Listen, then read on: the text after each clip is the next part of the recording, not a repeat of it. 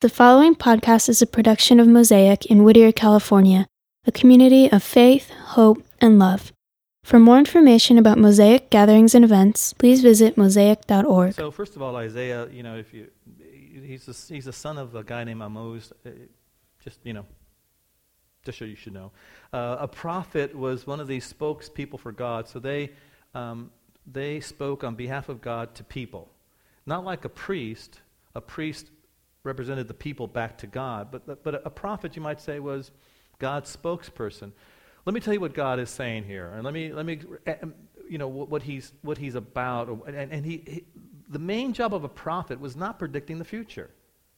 I know that some of us may have been taught that the majority of the writings or the bulk of the prophets, and even the word itself, carries this idea that we're going to know the future. That is not their main function. I mean, less than 5%, I think it's like 3% of what, quote, the prophets talked about had to do with the future. And the future that they often spoke about was the immediate future of Israel. But their main job, and this might be helpful for us to remember this, was to remind them about who God was and the agreement between God and them. And the agreement between God and Israel, or let's just say God and his people, was that I am fully committed to you. All right? In fact, I'll give you a metaphor. I am married to you even though you're just dating me. And so often the prophet's job was to remind people, remember who you're married to and behave accordingly. Because this is a some of you have been to the weddings I've officiated. I often talk about this particular metaphor that God uses to explain his love for us. The one that's almost never mentioned, and I think it's the most romantic, well, yeah, obviously would be, but it's most lovely is the image of a man, a groom and his bride on the wedding day. That this is the kind of love, this is the intensity, this is how I feel towards you, but all the time. So this prophet served under several kings, Uzziah, Jotham, Ahaz, Hezekiah. That's not as critical other than just to say that that's who this prophet was. And when you read the first 5 chapters of Isaiah, he's warning people and encouraging people to remember their commitment to God as well. And so often he uses the phrase, woe to you, and woe to you, and woe is coming. And, it's a curse, you might say. One would say.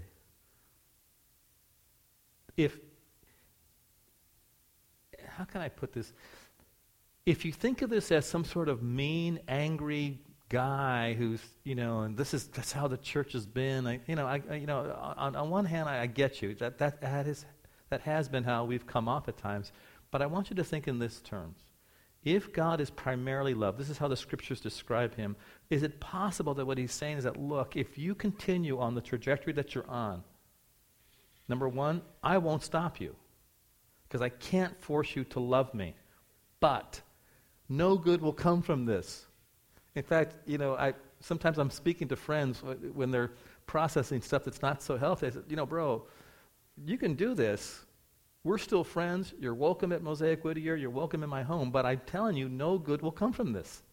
This is a destructive decision you're making. I'm not saying it because I have any issue with people enjoying themselves. I say it because I want someone to thrive and because I care. And this is God's tone. Woe to you. If you do this, this will not come to a good end. King Uzziah, the one who's mentioned, the one that you might say was the catalyst in verse 1, his death that caused Isaiah to go to this moment to seek God out was actually a good king. He was 16 years old when he became a king. 16 with power, an army, little to no accountability. But he turned out to be a good guy. Justin Bieber as a king, you might say. Good morning. I did that. You're welcome. I'm glad you guys are all back. But he was the kind of king that because of he was Zechariah, that prophet, was his spiritual mentor. And he was a good guy. He as a young man, early on, began to be sensitive to or open to moving into the rhythm of God's rhythm of doing things. And so as a king, his job was not the job of a prophet. It was not the job of a priest, but his job was to also protect the nation of Israel from foreign enemies, domestic and abroad, but in addition to create the environment where he set the spiritual tone. So, and I can tell you this, that in every single story of Samuel, Kings, and Chronicles, however the king went, so went the nation. So if the king was kind of a crummy dude, the nation became crummy. If the king was taking God seriously, the nation began to take God seriously. And he was one of those kings that took God seriously. And so he would practice the teachings that he was taught and imitate the life that he understood from God. So things worked well. God gave him success. And this happens to all sorts of people that have success. This happens, I think people who are especially, if you're multi-talented, you're going to have a tough time with this. This will be the easiest thing that you'll do, and that is you'll become arrogant and prideful because things go well for you. You don't have to work hard. You're charming, you're winsome, you're interesting, you're compelling, you're talented. You don't have to do a lot. You don't have to put much effort to succeed. You just succeed. Or you're the kind of person that because you have been a good guy, a faithful young lady or woman, and God opens doors and gives you options, what happens is that you begin to believe your own press. You think you are this amazing individual, when the reality is you're not different from anybody else. And so, unfortunately for King Uzziah, he became, Scripture say, very proud, very arrogant. And then it says in chapter 26 of 2 Chronicles, you don't have to turn there, I'm not going to read it to you, but it's that, I want to tell you so that when you read it, it doesn't sound like God is mean, okay? God, it says, struck him with leprosy. And so when you read that, you think, oh man, yeah, there, you step out of line, there's the lightning bolt, God hammers you. Well, isn't it possible that God was allowing him to see on the outside what had already taken place on the inside? You follow? And then why in the world would he do that? I'm showing you. I want you to be embarrassed, you awful human being. Or how about, I've tried to have this conversation with you for years. You refuse. I'm more concerned with your soul and your character than your comfort.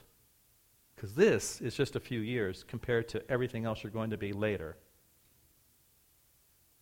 So if necessary, I'll allow this to happen as well, to win you back. Now, I think most of us have a warped view of love, which is, it's never going to hurt. It's always going to be good. You don't have to work at it. How many of you are actually under the delusion that when you find the one, you don't have to work at it? You remember when I'd had that talk? If you find your true love, don't marry them, right? Because chances are, it's not your one true love. You have an ideal. This person is going to save me, make me something. I'll finally be something once I marry them. And then you're going to marry them. You realize, when can I be single? What does the Scripture say about divorce? How can I get out of this? What does Scripture say about murder?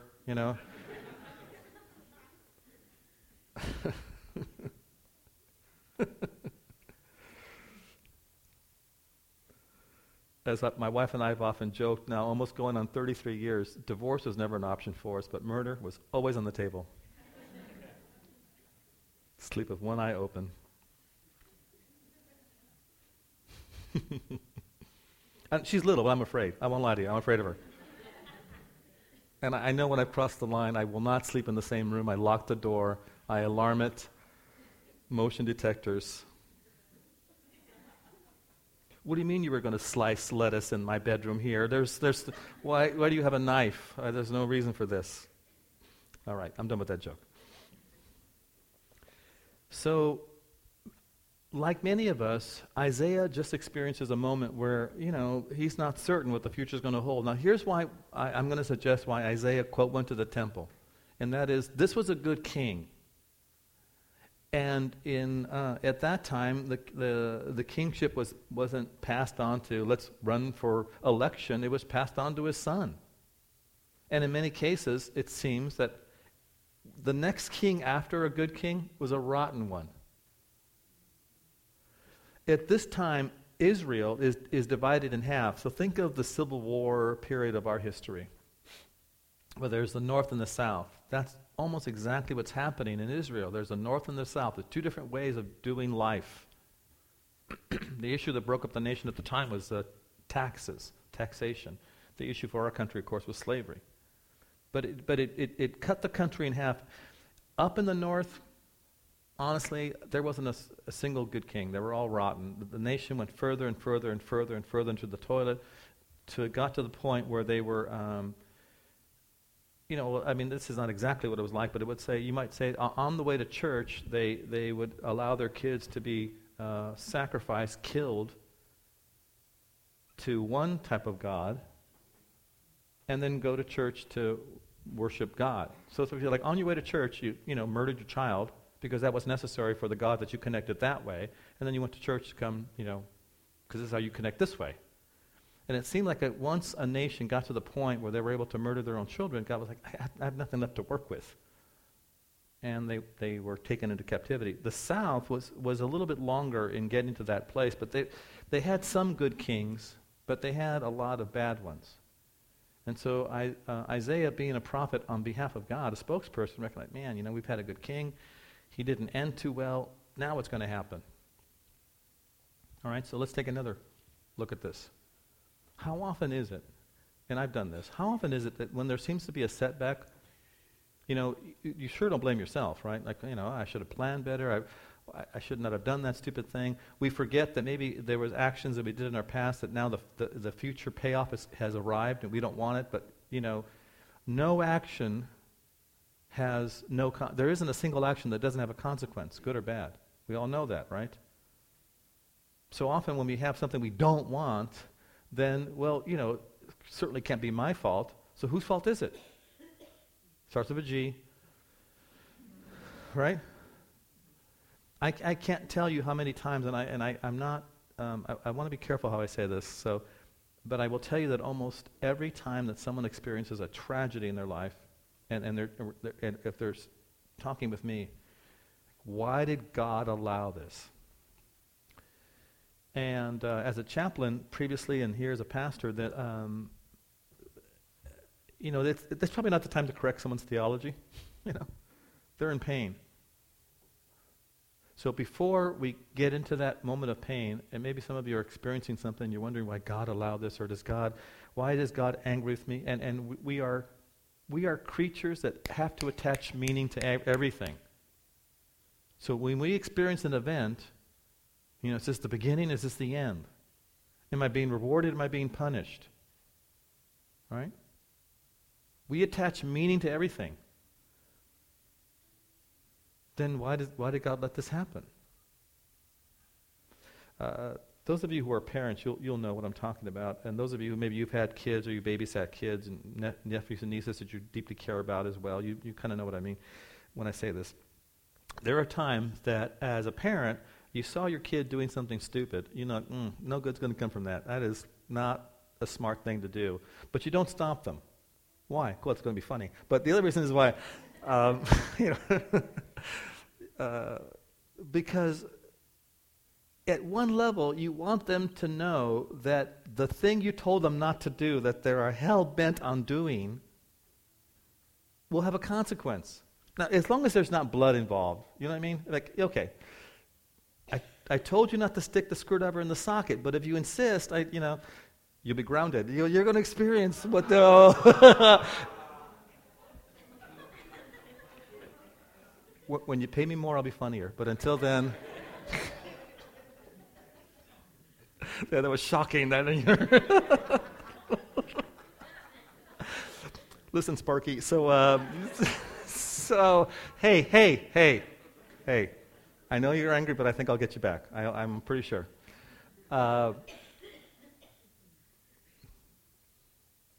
Yeah, I'm going to suggest that sometimes, I know you're thinking we're awful parents. I'm just telling you that there's sometimes you let kids learn the lesson on their own.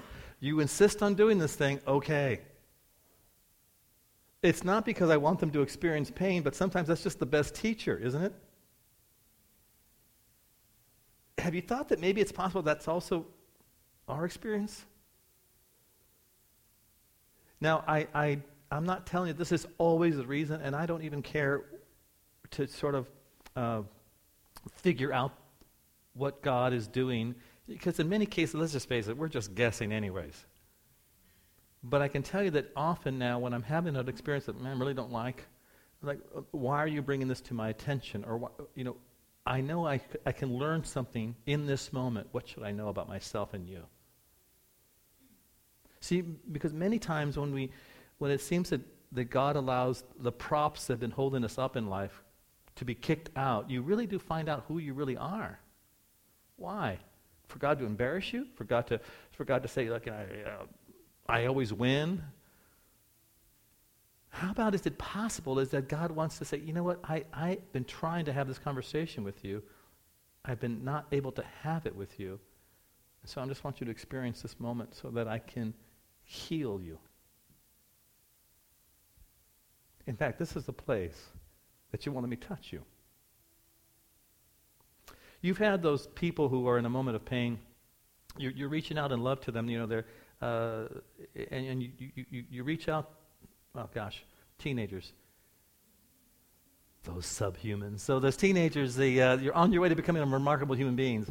But there are moments that you know that they're in pain. This is how disordered and how crazy love can be sometimes. Look, I was a teenager once, and I've been a parent of teenagers. I know both sides of that story. I know how it is to think that your parents don't care for you. Sometimes we don't like you, but we always do love you. And even when we're lousy at it, we still do more for you than we do for our own spouses. And so when you accuse us of not loving you, it cuts. And we try to reach out from you, and you recoil and pull back, it cuts further. Now I'm going to suggest to you that that's sometimes how we respond to God. That we're in pain, we're something has gone wrong, life just happens, and we're so unhealthy, spiritually disfigured, dysfunctional, that when God approaches, we pull back from the one who does love us. Does that resonate at all? Okay. So Isaiah goes to this temple, has a moment, sees somebody sitting on the throne. By the way, John 12 tells us it was Jesus, but okay, that's a little side note. He sees these amazing creatures. He's having a powerful moment there, and his first reaction is that I am not a good guy. I am not a healthy person. Have you ever been around people that make you feel not good about yourself? I mean, that's why I don't go to the gym. And when I see people working out, I hate my body, I hate my life. Why did you give me this body? No, I remember once my daughter worked at Fred Siegel. You guys have ever heard of this place? Right? Okay, the $600 pair of jean place sort of thing. So she was visiting us in Whittier, and we were driving down Whittier Boulevard. She goes, "Wow, I forgot how normal people look like." Really? She goes, "Well, everybody's so beautiful there." I said, "Really?" She was right. I mean, you go there, you feel horrid. You feel like a troll. Hello, how are you? You feel like Quasimodo. Can I ring the bell? There's these amazing, sculptured, artificially, contrived human beings. They're just, they're the top 1% of the 1% that shop there, right? And so you feel like an idiot. And so if there's some people that you get around, you realize, wow, they're really tall, or they're really athletic, or they're really gorgeous, or they're really, really smart. And you realize you're not as smart as you once thought, or you're not as tall as you once thought. You follow? All right. Now, if you're just a normal human being with your shortcomings, your dysfunction, your darkness, and you're in front of the supreme being who's perfect, you're going to feel what? Wow, I am really dark. And that's what Isaiah does. He says, woe is me, I'm a man of what? Unclean lips. Here's what's funny about it. His life's work was done with what tool? Mouth.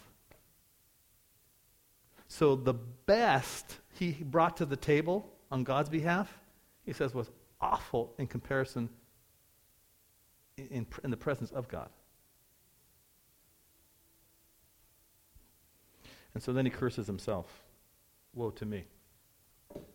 And then he does something even more interesting to me, is that I think there might have been a place where God needed to heal him of something else. Now this happens to pastors is a really easy thing to fall into, and anybody who has leadership, spiritual care over other people, there's the assumption that we know what we're doing. And those of you who are my closest, that's not true. I have no clue. I've gone through my stuff, but so do you. I'm going through stuff, as are you. But the problem is that we can believe our own press, that we think, oh, I'm in this job because I know something that no one else gets to know. That's just not true. I'm just willing to make a fool of myself every Sunday. I'm an okay storyteller, but I don't bring much else to the table. I can't even dance. I don't do that. I drive recklessly. So, there's a lot of dysfunction. But you can believe that you're really something. See, and this is what happens when you're really, if you're hitting the sweet spot of your life in a certain area, you can begin to think that you're amazing in all other areas of your life. That's also a problem when people make, and I'm not down on people that have money, good for you. Don't forget to tithe. When you have a lot of, oh, was that on?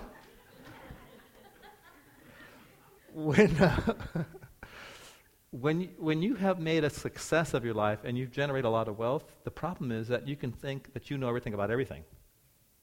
You met those people? Because they, oh yes. Just because you have a lot of money, it just means wow, you're a terrific business person. Maybe you know how to handle relationships, and maybe you know a lot about education. Maybe you know a lot about fixing cars. But I can guarantee you don't know everything about everything just because you have a healthy checking account. But neither do I. And maybe Isaiah just needed to recognize he was not, all that in a bag of chips just because he was God's prophet. Because he says, I'm a man of unclean lips among a people of unclean lips. He completely connects to the community he was in. I'm not above the community. I'm part of the community. I am just like everybody else. None of us are doing well. You've heard me say several times that we have two videotapes in our head. The one that we're an amazing human being. We're just, in my videotape, I'm a combination of George Clooney and Antonio Banderas. But funnier. In the other videotape, I'm Quasimodo and, and not doing anything well, right? And neither one of them are true. You guys do have the same thing. You guys have two different videotapes playing in your head, all right?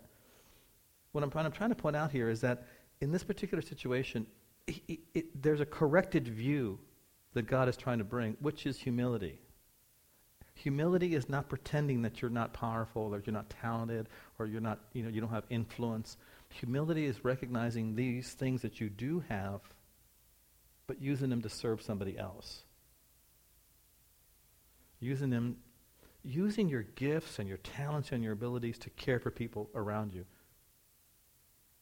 And if it's helpful to stop thinking in terms of, stronger or weaker. It's just, how can you serve other people?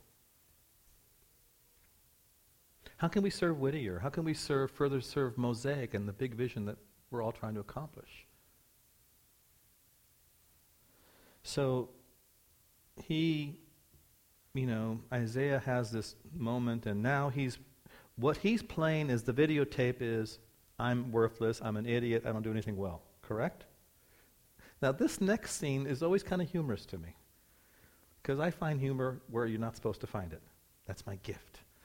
I think if I saw this massive 6-winged angel with a live coal in my hand, I'm thinking no good will come from this. Wouldn't you hide? Hey, whoa, and then he puts it to your mouth. You'd have to hold me down. No, oh, that wasn't so bad.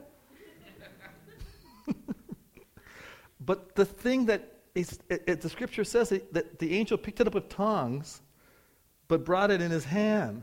So I'm thinking anything that holds a live hot coal can probably, beat me up. If you can hold a cigarette in your hand like that, okay, you win. Here's my wallet. Take the car. A frightening moment. Haven't you noticed? Well, There are some things I'm not afraid of. I'm not afraid of getting beat up. Not that it's happened, but you have to get into a fight first. No, I'm not. I'm not. That doesn't bother me. I've had my butt handed to me once or twice, and That's okay. You can survive that. But I'm telling you that I'm a bit of a coward when it comes to dealing with God. And I don't mean that it's like this noble way. I'm just telling you that is the absolute truth. I'm a dishonest man when it comes to God. I pretend not to know something is wrong. And I think some of you do the same thing. When there's a hard conversation I need to have with somebody that I deeply care about or whose feelings I hurt, I know I hear God telling me, you need to go do this, something. I don't want to. And I know what that is. It's arrogance. It's pride. I don't want to admit to somebody I've hurt your feelings. I've blown this. I said something that was, was shocking, inappropriate, and, I thought it was going to be funny and clever, and ended up, wounding you. What an idiot. Yesterday, I spent, 3 people I had to catch up with. Do you remember those times when it seems like every conversation, every podcast, everything you're reading is like, it seems like God's just hammering you, bam, just bam, enough, I'll go talk to them, And I had to apologize for stuff I had said and things I had done and I want to say no bueno, but it was actually very good. You know what it was? It was that live hot coal touching me in the place that I needed to be touched. And here's what's strange about this. Are you this way with medical care? Are you the kind of person that only goes to the doctor when it hurts, you're bleeding, like you're bleeding from the eyes? Maybe I should go to the doctor. This is not good. Maybe the discharge is further. I should maybe go now. I don't like going. You understand? I've told you about my fear of dentists because I think they're all criminals anyways. But the point is that so I tend to go when things are in pain that are not. I can't manage it anymore. And some of you do the same thing. You finally deal with stuff when the pain is so bad, you don't have a choice. Addicts are that way. Most addicts that go into recovery, it's like, I think I need to maybe have a problem here. No, you're missing teeth, you've lost your job, you've crashed your car, your life is completely dysfunctional. Then you go get... I just realized that when the pain of your mess exceeds your fear of getting healthy, you'll finally go get help. I think Isaiah was, I know, we go to God with our agenda of, here's what we need from you, and I need to hear this from you, and da-da-da-da-da. And he brings up something else. You go, wait a minute, I didn't come here to talk about other people or my problem. I came for you to fix things, not fix me. It's the same way that we sometimes process evil. Why does God allow evil? Well, why does he allow it in you? We're concerned about the evil that God allows out there that affects people that maybe we care about or things that we care about. But don't touch my evil. Let me have complete autonomy when I make my decisions, even when they're destructive, even when they're crappy, even when they're petty, even when they're selfish. Don't touch this evil, but that evil out there you should do something about, which, comes from other people.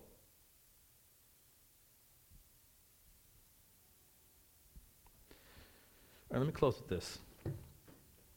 Here's what I want to suggest to you, is that you heard me say this at Elements. If you got the email that from us regarding the new year, the 1 in 3 thing, and here's what I want to drive home today. That each of us have been given different abilities and talents or strengths. The way you're just wired. If you're under the impression you have nothing to offer, how am I going to put this? If you're under the impression that you don't have something to give to us as a community, you're believing, you've stopped believing something about God. When people hate themselves, when they hurt themselves, when they cut themselves, when they're angry, when they keep making destructive decisions, when they're selfish, when they use people sexually, when they spend their money inordinately, and I know they're anesthetizing at some level because somewhere along the line they just stopped believing what God thinks about them. Let me say this again. Somewhere along the line, they just stopped believing what God really says about them, and they're believing some sort of distorted, disfigured, twisted thing of what they think God thinks about them. You know what was so amazing to me? The 2 out of the 3 people that I was just carrying this garbage, I need to apologize. They didn't even remember. what I had done. One person did. I think that was worse. And what was funny is that once that person who remembered what I did to them in Europe knew that I didn't think ill of them or it wasn't even ill of them, that I discounted him in front of somebody. His whole face changed. And I remember thinking, this is a grown man in military service. Who am I to have disparaged this man? Now, let me put this another way. Often when we recognize that God does care, He isn't angry, it changes your whole disposition, gives you this new, different energy. You follow? I think this is what we forget. God loves you. Happy with your decisions? Maybe not always. Disappointed? Sometimes. But does that change His disposition, which is love towards you? No. If you're in a place where you're thinking, I just don't have anything I bring to the table, and like I mentioned before, you're believing something about yourself that's not true. And you're listening to another voice that's dark. And I'm going to suggest this. Get to that place where you face God one-on-one. It might be in a moment of prayer, alone, but I guarantee almost in every moment it's almost going to be with somebody else. Then use your talent and gift, just one. Maybe you love, maybe you love doing research. I'll give you stuff for me to do. I'm a philosophy major. I'm lost. I need help. I could do better talks if you help me with research. Maybe you're that person, you just like cleaning, which is a cry for help. But you just like cleaning, Great, there's stuff to clean. It could be a number. You love hosting dinner parties. Man, we'd be happy to trash your home on a regular basis and let you excel in that gift. Use your one gift, but in 3 areas of your life, with your friends and family, at your work, and here at Mosaic Whittier. One gift, 3 places. See, this is what God did for Isaiah. He said, I've touched your mouth with this, so your guilt is gone. Your guilt is gone, and your sin is atoned for. And when he says, hey, who am I going to send? And of course, Isaiah leaps to the opportunity to be involved. He doesn't punish Isaiah. He doesn't take the thing away from Isaiah. He says, hey, man, look, I've made it better. Remember, every one of your talents, every one of your gifts, every one of your abilities is colored and textured by your character. So let God work on that so that it becomes an amazing thing and surprise the heck out of us as to where God takes you. And become that person or that man, that woman who uses their gift or their talent or their ability, thing that you love to do in those 3 places, 1 and 3. Family and friends, at your job, and here at Mosaic Whittier. All right? Let me go ahead and close in prayer. Father, I do want to thank you that you are good. And in many ways, even though we maybe haven't thought of it this way, that you're also safe. Because what seems to be injury to us is actually your way of creating that environment for us to be healed and to be set free and to receive liberty from you. So I pray for my friends this morning, my family here this morning, that you help us not be those people who are afraid of coming to you when things seem to go south. And better yet, that we don't have to wait that long for things to go south to come to you, that we would make those regular commitments. Further, when we're in those places that we're experiencing deep loss or disappointment or pain or confusion, help us to remember at least one thing about you, that you are love, and that there's something redemptive and valuable that could be gained from that moment of pain. I guess most important is that we learn something about you and who you are, how good you are. So this morning, help us this year be men and women who use one of our talents, one of our resources, one of our abilities in 3 areas of our life, asking you to really leverage that for us and help us to experience you in those moments for the sake of our family and friends who are not connected to you, for the sake of our friends, colleagues at work who are not connected to you, and for the sake of this community who is looking to increase your influence throughout the city of Whittier, La Habra, Santa Fe Springs, Norwalk. Help us to be those people who are looking for ways to be close to you in our service. It's in your Son's name we pray. Amen. Thank you for listening to this production by Mosaic Whittier, a community of faith, hope, and love. For more information about Mosaic gatherings and events, please visit mosaic.org.